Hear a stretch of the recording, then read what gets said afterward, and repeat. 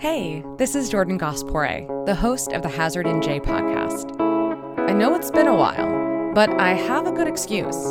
I've been working with the Hazard in J team on the show's second season, which will be all about PFAS.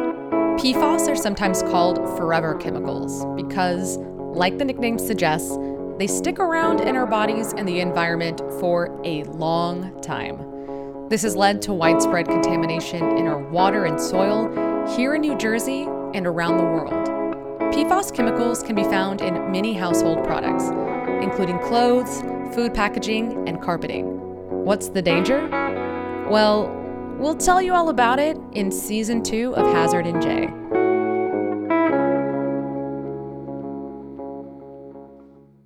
Okay, I didn't completely pop back into your feed to shamelessly plug the next season of the show.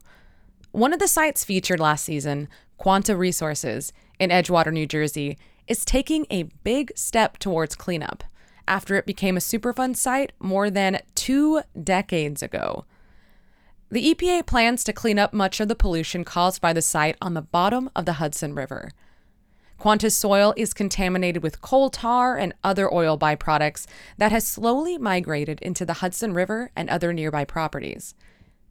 The situation is so concerning that the state of New Jersey sued the company in charge of the site, Honeywell, back in 2020. So far, cleanup work at the site has focused on the source of the pollution on land. That contamination is now contained and locked in place, but the stuff that did make it to the river still has to be dealt with.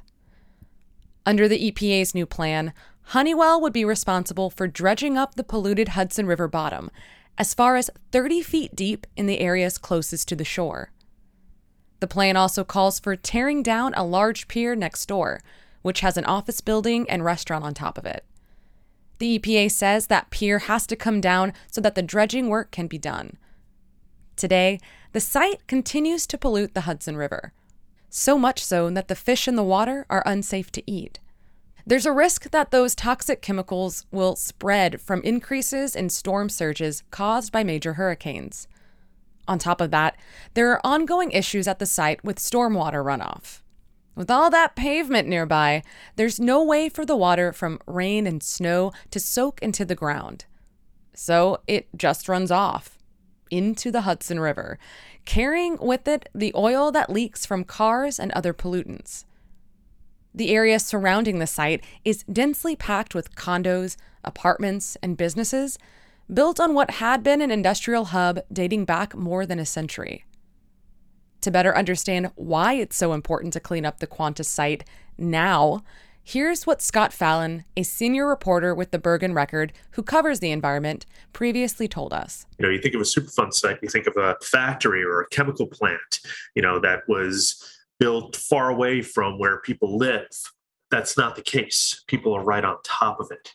These are very densely populated places. These homes are right up against a Superfund site. There's very little boundary between someone's bedroom and the pollution. You can learn more about the Quanta Superfund site on episode 7 of the Hazard in J podcast called A Headache on the Hudson.